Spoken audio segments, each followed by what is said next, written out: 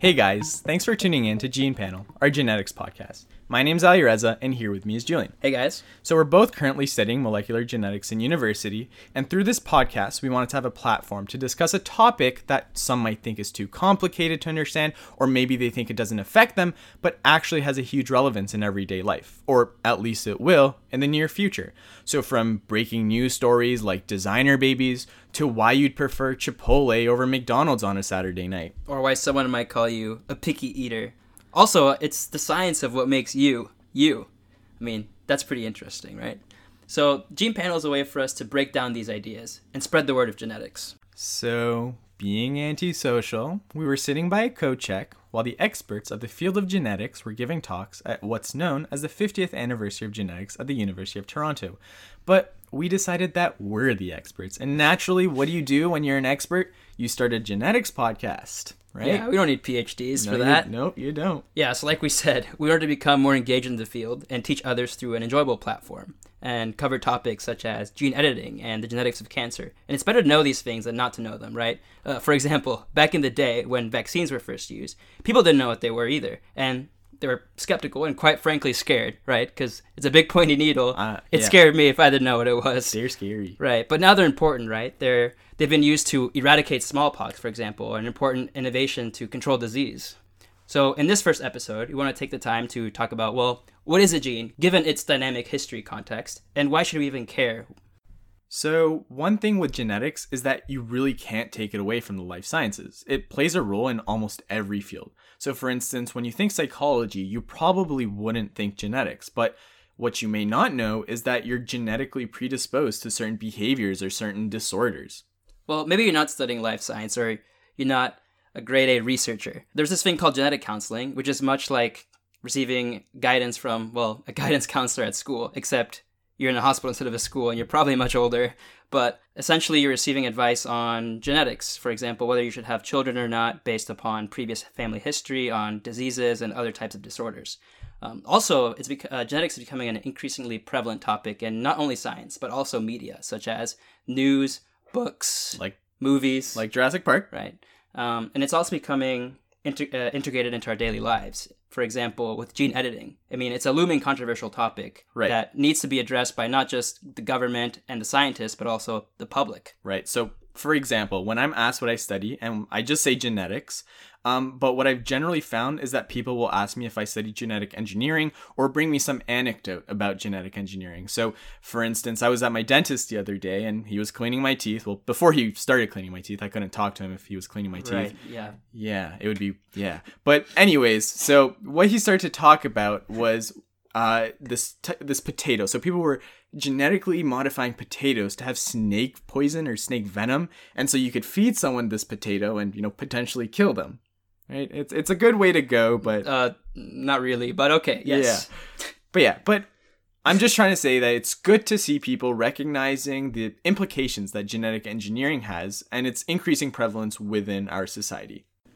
So the dynamic history of the gene actually started with sheep. It did start with sheep, yeah. So in the early 1800s, people were breeding sheep, and they were looking for the best traits in their offspring. Right, so they'd pair the two best parents based off their wool quality. For instance, yeah. Right, and then, they breed them, and you should get an offspring that is similar to the parents. But that wasn't always the case, right? So these people that would breed sheep they had a really awesome name. They were known as the Sheep Breeder Society in Moravia. So imagine being a society of sheep breeders. That's pretty cool. And so they would constantly be coming together, as academics really, to determine why certain sheep were getting these good traits, right? And some weren't. Yeah, because they were looking at the idea of, is it based off the parental traits or is it based off of the environment? Right, so there was this whole nurture versus nature debate. As we know it now. So it was either one or the other, but we now know that it's actually a combination. A combination of both, right.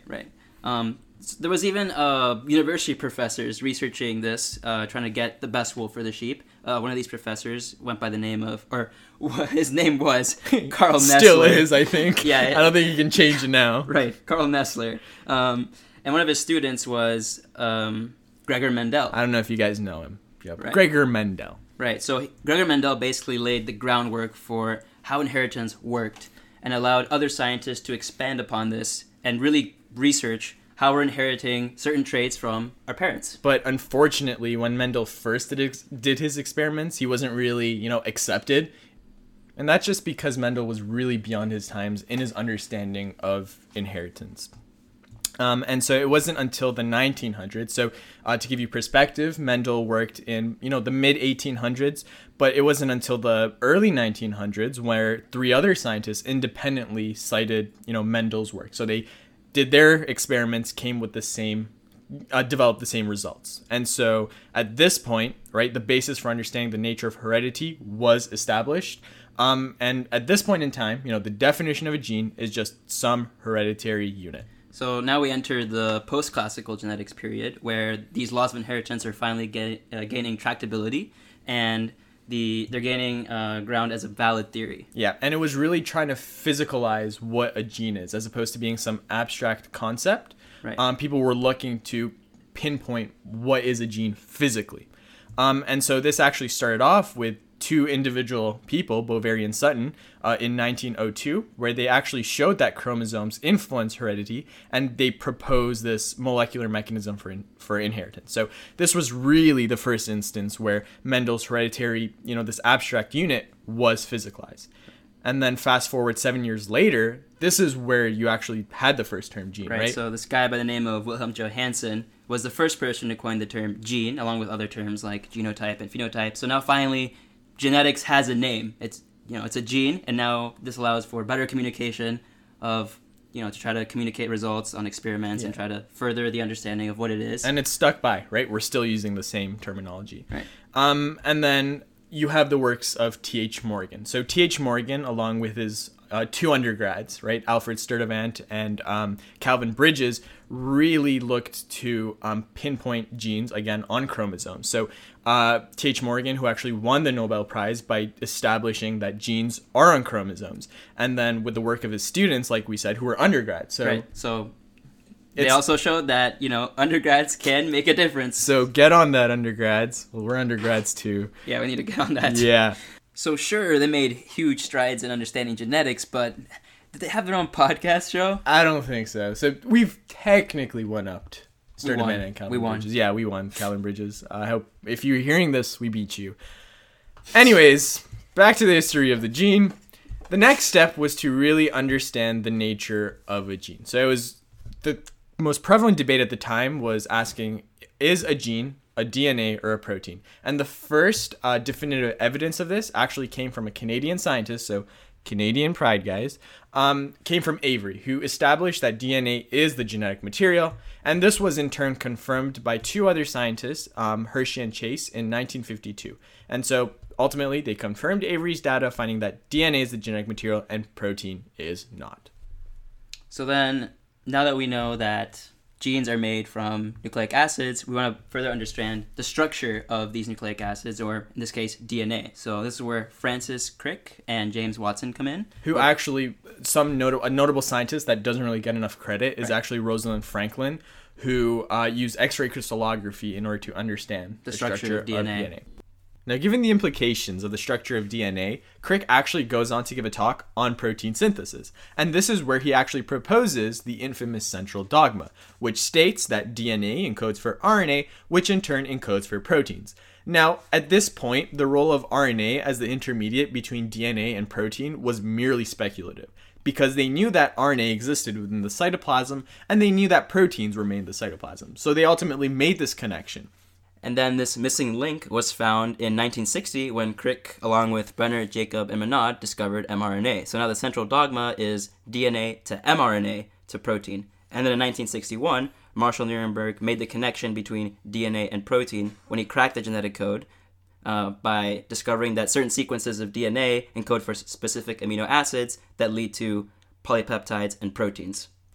Now fast forward to the 21st century and we're actually still using the central dogma. And this is highlighted by Gerald Fink, who's a professor at MIT. And he recently gave a talk about what a gene is. And he actually talks about the usefulness of the protein-oriented definition of a gene, which is the central dogma. So one idea with the central dogma is that, well, we know that genomes are very large. And if we, for instance, sequence a genome And then if we gave it to a human, it would be very exhausting to ask him to go through the entire genome to find all the genes. So we can actually use computers to find genes. So how do we do this? Well, to find a gene, a computer needs a definition. So based on the central dogma, a gene is something that encodes for a protein.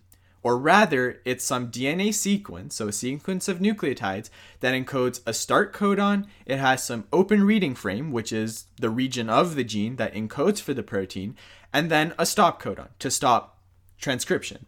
So if you feed this definition to a computer, then it can find all the genes for you. Right.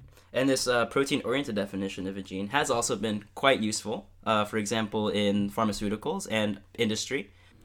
So, for example, if you know the sequence of a gene that encodes a specific protein, then you can take the gene and you can clone it into some organism, such as yeast or bacteria, and you can mass produce the protein.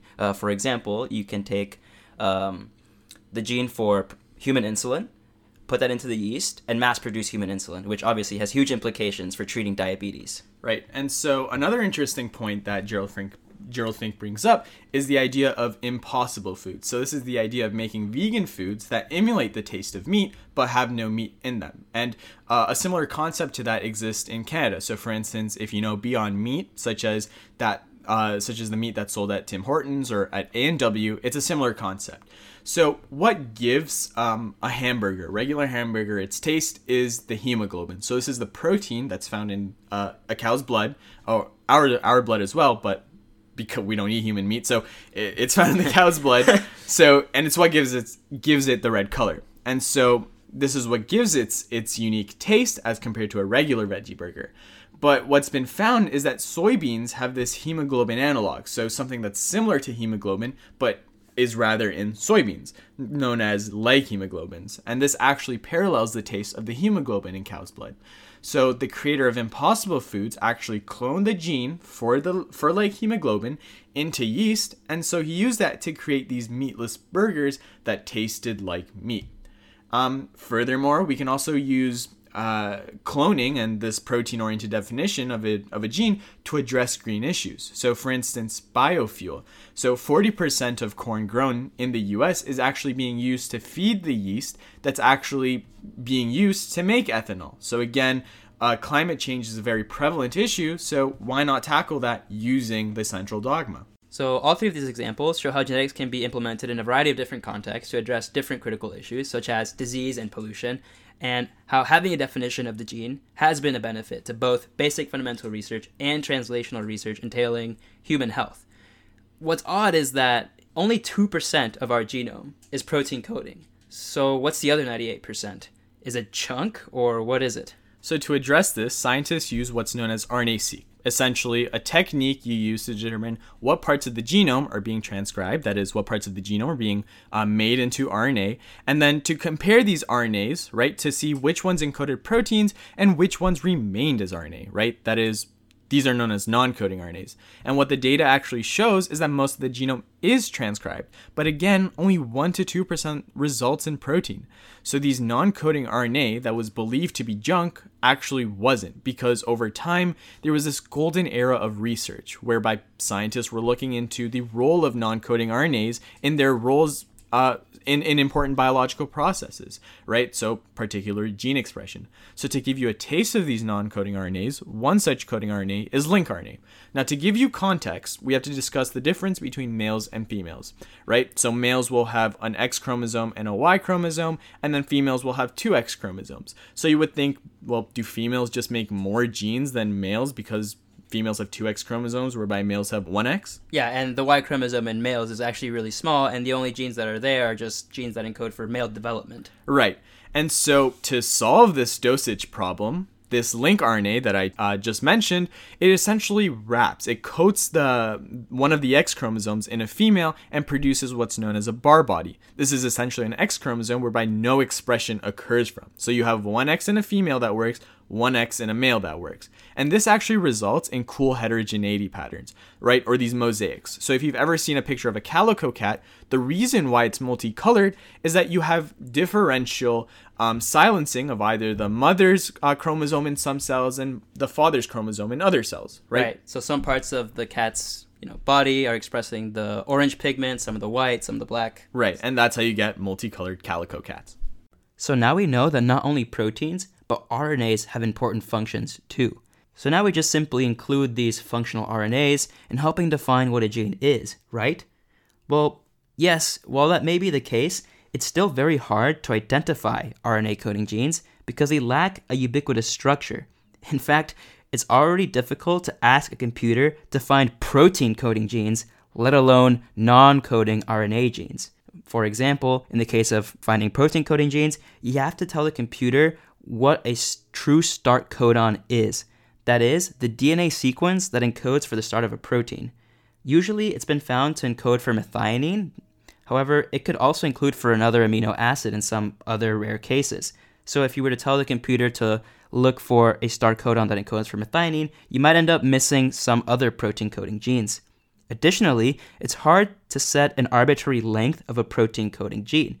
If you set the length of a protein coding gene to be too large, then you might actually end up missing a lot of smaller protein coding genes. On the other hand, if you set the length of a protein coding gene to be too small, then you might miss some of the larger ones. In addition, some of the smaller ones might be false positives in the sense that the distance between the start codon and the stop codon might be too small to encode for any functional protein at all. So Ali and I actually went to talk to one of our U of T professors, Dr. Collins, to ask him how he would go by identifying non-coding RNA genes. And what he told us was that, well, there isn't really a set standard way of doing it, but what you would try to do would be to use parameters defined from experiments to find specific RNA gene structures and use those structures as parameters for computational methods to look for your gene of interest. But even then, there are still a lot of exceptions that add error using these computational methods. So ultimately, you'd have to use bioinformatics in conjunction with your experimental approaches to first define your parameters and then find your gene of interest. So in the future, maybe we'd use learning algorithms or even AI to help identify these protein coding genes or non-coding RNA genes. Now, taking a step backwards towards the MIT professor Gerald Fink, he proposes the following definition of a gene. A gene is a DNA sequence that transcribes an RNA with a function. So now, the definition now revolves around RNA as opposed to being more protein-oriented, which is, of course, on the right track. What's interesting, however, is that there are still a lot of non-coding RNAs that we don't know the roles of. So, can we be fooled into thinking it's junk again? Is it actually non-functional? Or does it actually serve a function? So, the definition of a gene is dynamic, and it's very context dependent. It's based off what is known at the time. It's been redefined over time, and rightly so, as more research goes into the field of genetics. Now, more complicated and exceptional cases still exist or have yet to be identified and understood. And maybe a case should be made whether or not the definition of a gene should be inclusive enough to encapsulate everything, or if we should maybe try to categorize the definition so that we're not encapsulating everything into one word, including all the exceptions. And that concludes the first episode of the Gene Panel podcast, and we hope you tune in next episode where we will talk about one of the most discussed genetic topics, if not the most talked about topic, gene editing. Thanks for listening.